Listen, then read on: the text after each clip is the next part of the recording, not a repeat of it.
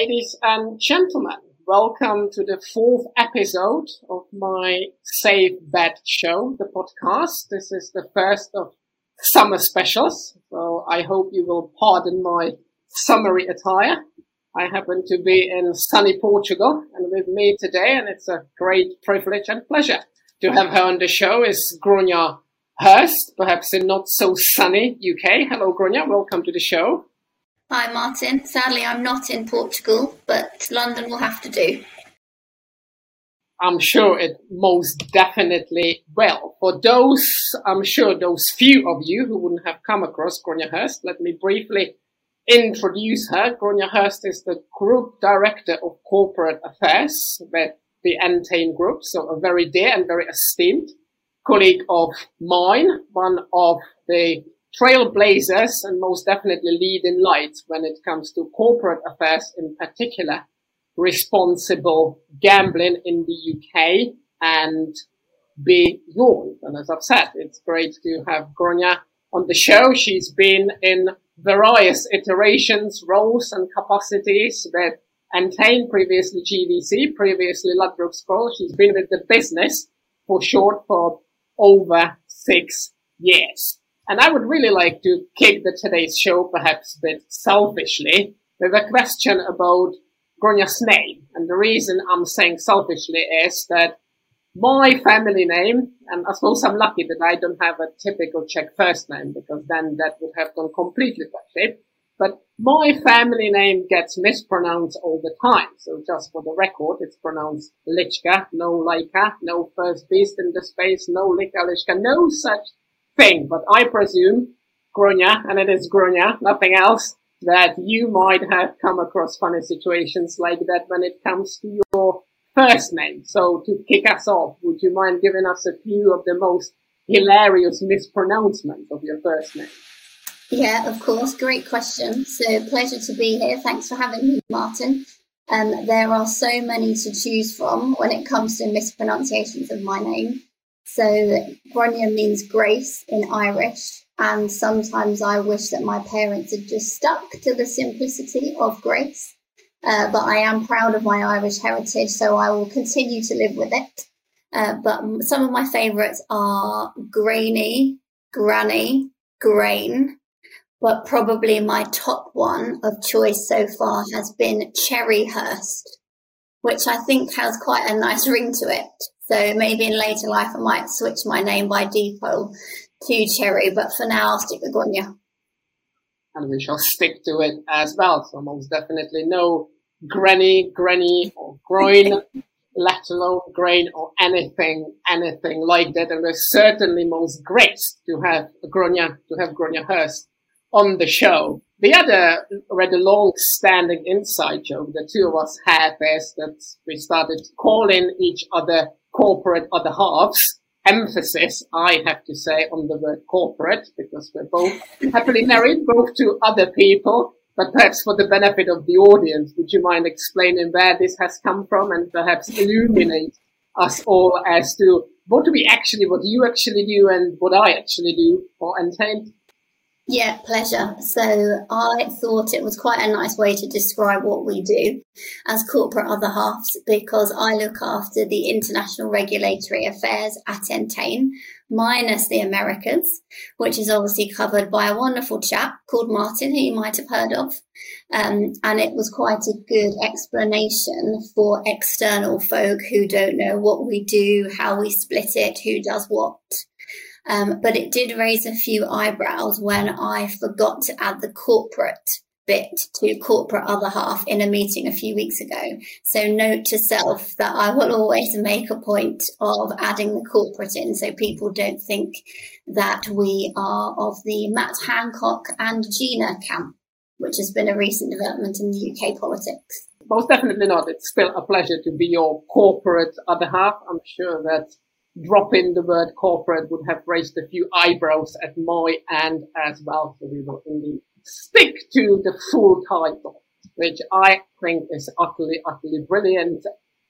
Moving on to the meaty issue of this podcast, namely responsible gambling and consumer protection. Of course, you're known in the industry for many things, but in particular for being, if you pardon the pun, the founding mother of, well, at that point, GVCs, of course, these days entails Changing for the Better program.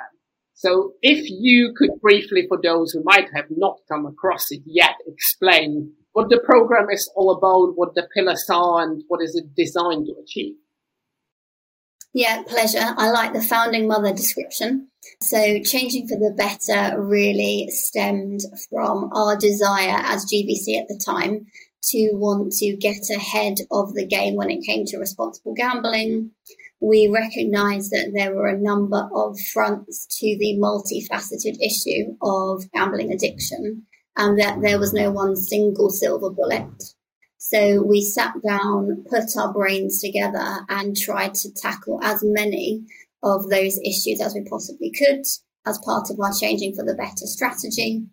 It's a global strategy that sits across all of Entain, and it encompasses things that range from the importance of research into the causes and consequences of addiction, which we do with the Harvard Medical School and also now Professor Mark Griffiths, to things like educating lots of various stakeholders, whether that be young children, through charitable partnerships with YGAM and Epic and GamCare across various jurisdictions, to other stakeholders like professional sports people, because we know that sports professionals are more likely to have a gambling addiction than those who aren't.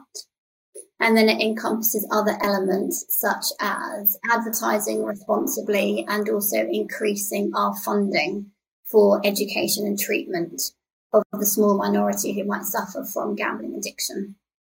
It was always meant to be a living and breathing document, so not static, but was constantly evolving and changing.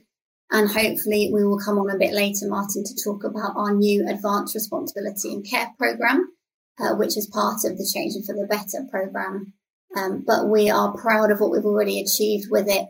And I'm sure that some of you will have seen that last year we were awarded the Most Responsible Gambling Operator of the Year, which was a real testament to all the team's hard work in this area. Absolutely. Although I might be biased, but I know how hard you and your team have worked on this. So let me say that I believe that the award has been very well deserved, and indeed we will come on to talking about how as an organization, so not only you and your team and me and of course many other people, how we intend to take the program forward. But let's stick into Changing for the Better now, if I may. And I apologize if this is a tricky question, but I cannot but ask, because I'm sure that the folk out there will be wondering how we actually, besides, or brushing any awards aside, how do we actually measure success of any such program, or in this case, in this particular case, the success of the original Changing for the Better? In other words, how in your view did that program change the industry for the better, if you pardon another part? Yeah, great question. So I think it's a mixture of things. I think it's raising awareness of the issue and making sure that there are more pathways for people to go to get treatment for the small minority of those that have a problem with their gambling. But I think it's also bringing the industry together. So it's not just us. It's not just the rest of the industry. It's not just the academics who work in this space. It's not just the charities. We need everybody to work together for the greater good. And obviously our main aim is to make sure that the levels of problem gambling are going down instead of up. And I think that we have been encouraged to see that in some of our major jurisdictions, even during the pandemic, that levels of problem gambling have been reducing, which isn't just down to us. Obviously, it's a team effort across the industry and across the sector. But I think that that's really the true test of success for the programme. And I believe that is the absolutely critical message. Of course, the gambling industry is an industry that is characterized by very stiff competition. Some people would be even prepared to go as far as arguing that we might be at one another's throats with other operators, but I hope you will agree with me that when it comes to responsible gambling, this is most definitely not about competition, and it's meant to be, all these programs are designed to live in harmony with many other programs out there.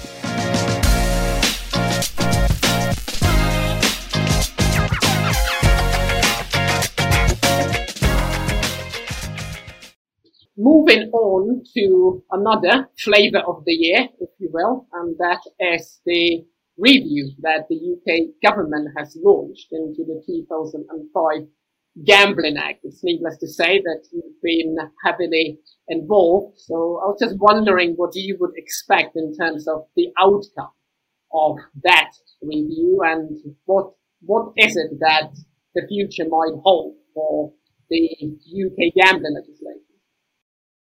So the UK government are currently consulting on updating the now slightly outdated 2005 Gambling Act review.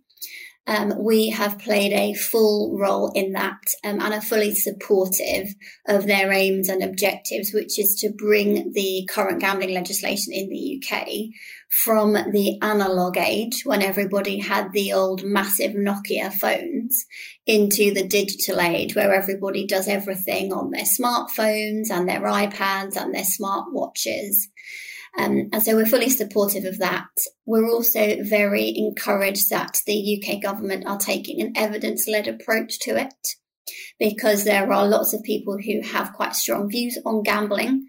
And I think we would all agree that any decision that needs to be taken has to be taken on the evidence rather than on opinions. And in terms of things that we're probably likely to see, obviously this is my best guesstimate, but I would imagine that the UK government would think about looking into areas such as shirt sponsorship, whether there should be an ombudsman for gambling, for consumer redress, and hopefully technological solutions to helping the small minority of customers who have a problem with their gambling in a personalised way, but not impinging on the vast majority who like to have a little flutter. Indeed, picking up on one of the many very pertinent points you have made, there is clearly, because that's borne out by research that's been conducted into this space, there's a small minority of people that do require help. And again, I suppose I may be biased, but I truly believe that the likes of Entain, to your other point about there being no need for competition in the space, where there has been one of the leading lights and one of the trailblazers when it comes to enhancing the levels of protection of those that cannot gamble responsibly. But I suppose, would you agree with me if I say that sometimes what gets either underestimated or even neglected as part of these processes is the large majority of the industry's customers who can and do gamble responsibly? And is there anything else that you can foresee that would need to be done for this majority group of customers? Yes, I think it's a really good point, and it's one of my bugbears, I would say, in the debate, that the vast majority of customers who like a bet on, a sport of their choice, or they like to play poker or roulette as part of their entertainment, are not necessarily listened to as a voice in the debate. And we at Entain have tried to do something about that. So we set up about a year ago what we call the Players Panel.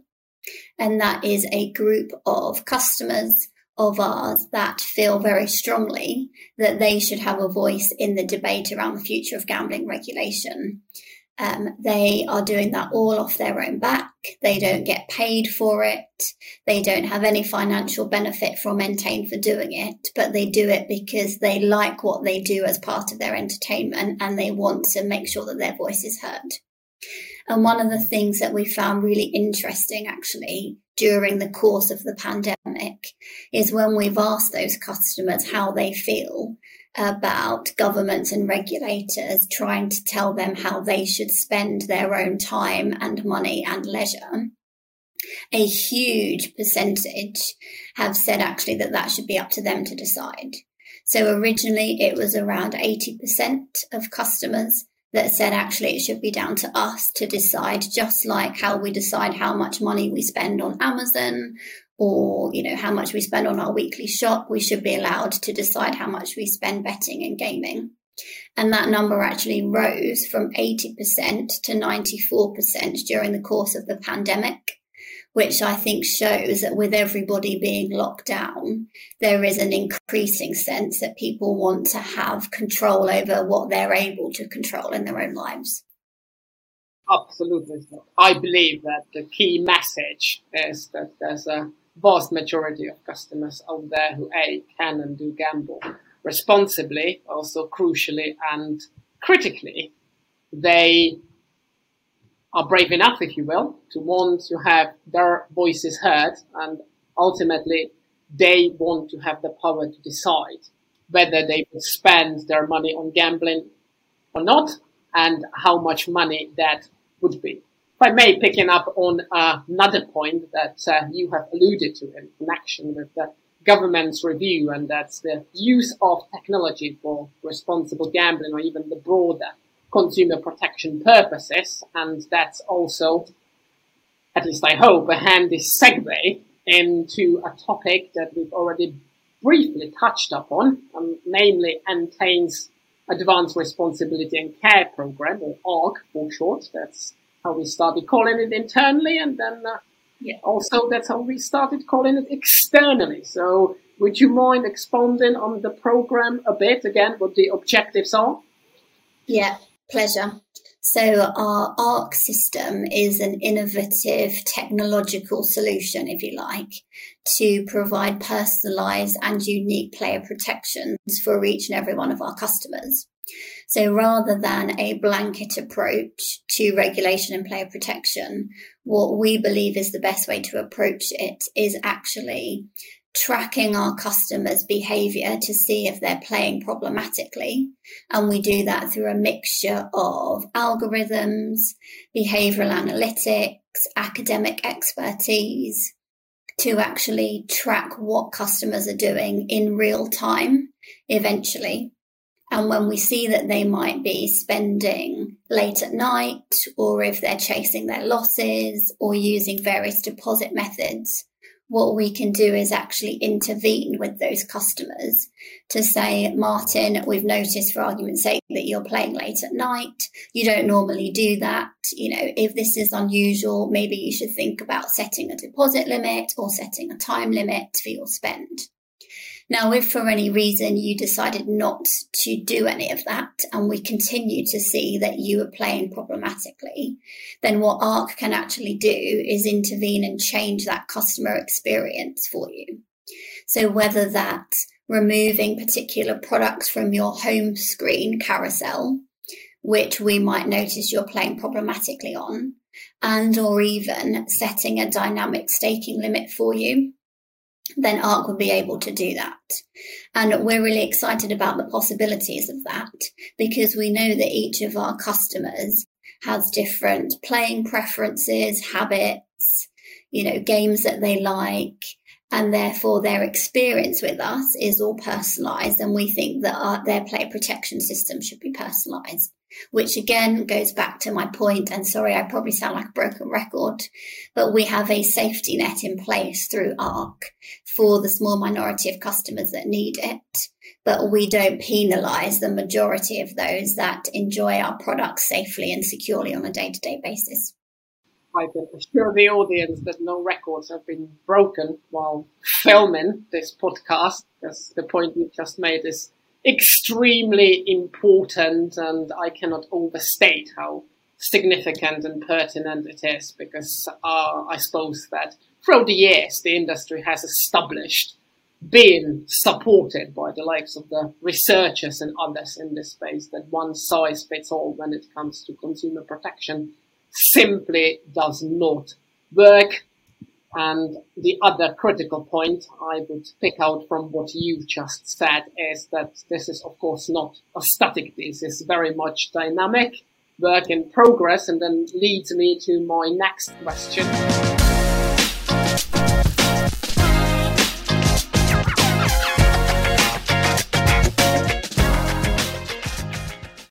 when can the audience or the folks out there see ARC in action? When do we expect it to be live and where? Great question. So we are in trials at the moment. Obviously, it's really important that we test and learn the ARC system before we let it loose on all of our platforms. But we're hoping that it will be live in the UK and several other of our international markets by the end of this year. And the other thing I would say is that it's not just, we haven't just created ARC in the vacuum of our Entain offices. Or virtually at home, I should say, recently. What we've done is basically take the expertise from the gambling addiction experts at the Harvard Medical School, of Professor Mark Griffiths, who has over 30 years of experience in all of these issues, and also with Epic Risk Management, who are independents in lived experience of gambling addiction. And we've taken all of their input and expertise to actually help us understand what the new markers of protection are we should be looking for in our customers. And there's evidence behind each and every one of those so that we know that we're actually looking for the right behavioural markers in our customers to ensure that we're targeting the right approach to those that need it. True blend of what's best out there. At the same time, we have clearly admitted ourselves there's still a lot of work to be done, and we will most definitely not be resting on our laurels. Let me now move on to 3 final sets of questions. Hopefully you will not find them too unfair, but in particular the first one might be, and that is, and I've asked all my previous guests that question, if that's of any consolation. If you were to define responsible gambling, if that's even possible, what would be your definition of what is the end game here? What are we trying to do and achieve? Yeah, that is the $1 million question. So for us, it's making sure that we provide the best and innovative and effective player protection systems that are personalized for our customers, taking into account their playing preferences, the products they like, their habits, and using our technology to ensure that we can do that in the most efficient and effective way. But the ultimate aim, I think, for all of us has to be to reduce the levels of problem gambling, because obviously one problem gambler in the industry is far too many, and that's something that I think eventually we would all like to see.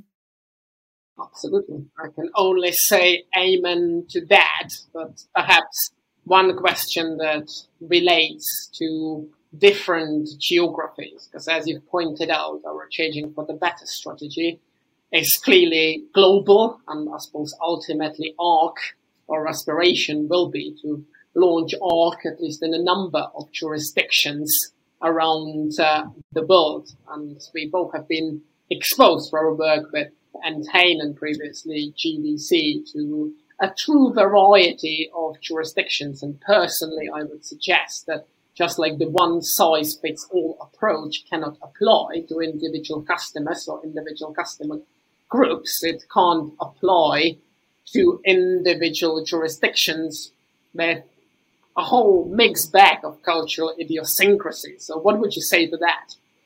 Yeah, completely agree. And so a really good example of this is when we're looking at rolling out the markers of protection in ARC to some of our international markets. We obviously have to flex that. And internally, we call it the kind of pick and mix markers of protection, because some of them just simply don't work in other European cultures. For example, in Spain, playing late at night is probably not a marker of concern because their culture and their days are very different to ours in the UK. So whereas playing late at night in the UK might be quite unusual, in Spain, that might be the time at which people decide that they want to gamble with their friends or, have a bit of a flutter. So there's definitely not a one-size-fits-all approach. And we have to look at it on a market-by-market basis so that we don't kind of lift and lay what works in one market to others and expect the same outcomes, because that just won't happen. I hope it won't sound too terrible or even worse if I say that in Spain, it would rather be a cause of concern if somebody gambled at 8 or 9 a.m.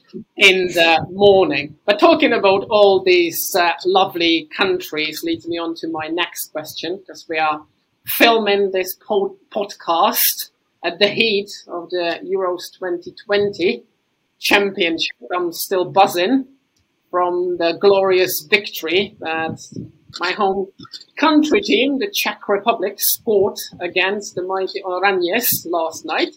At the same time, we're filming ahead of the England-Germany game tomorrow night. Of course, the podcast will be only broadcast after, but this still gives us an opportunity to do a bit of a crystal ball glazing. And of course, I couldn't resist but nick by now the classic quote of Gary Lineker. Football is a simple game. 22 men chase the ball for 90 minutes, and at the end, the Germans always win.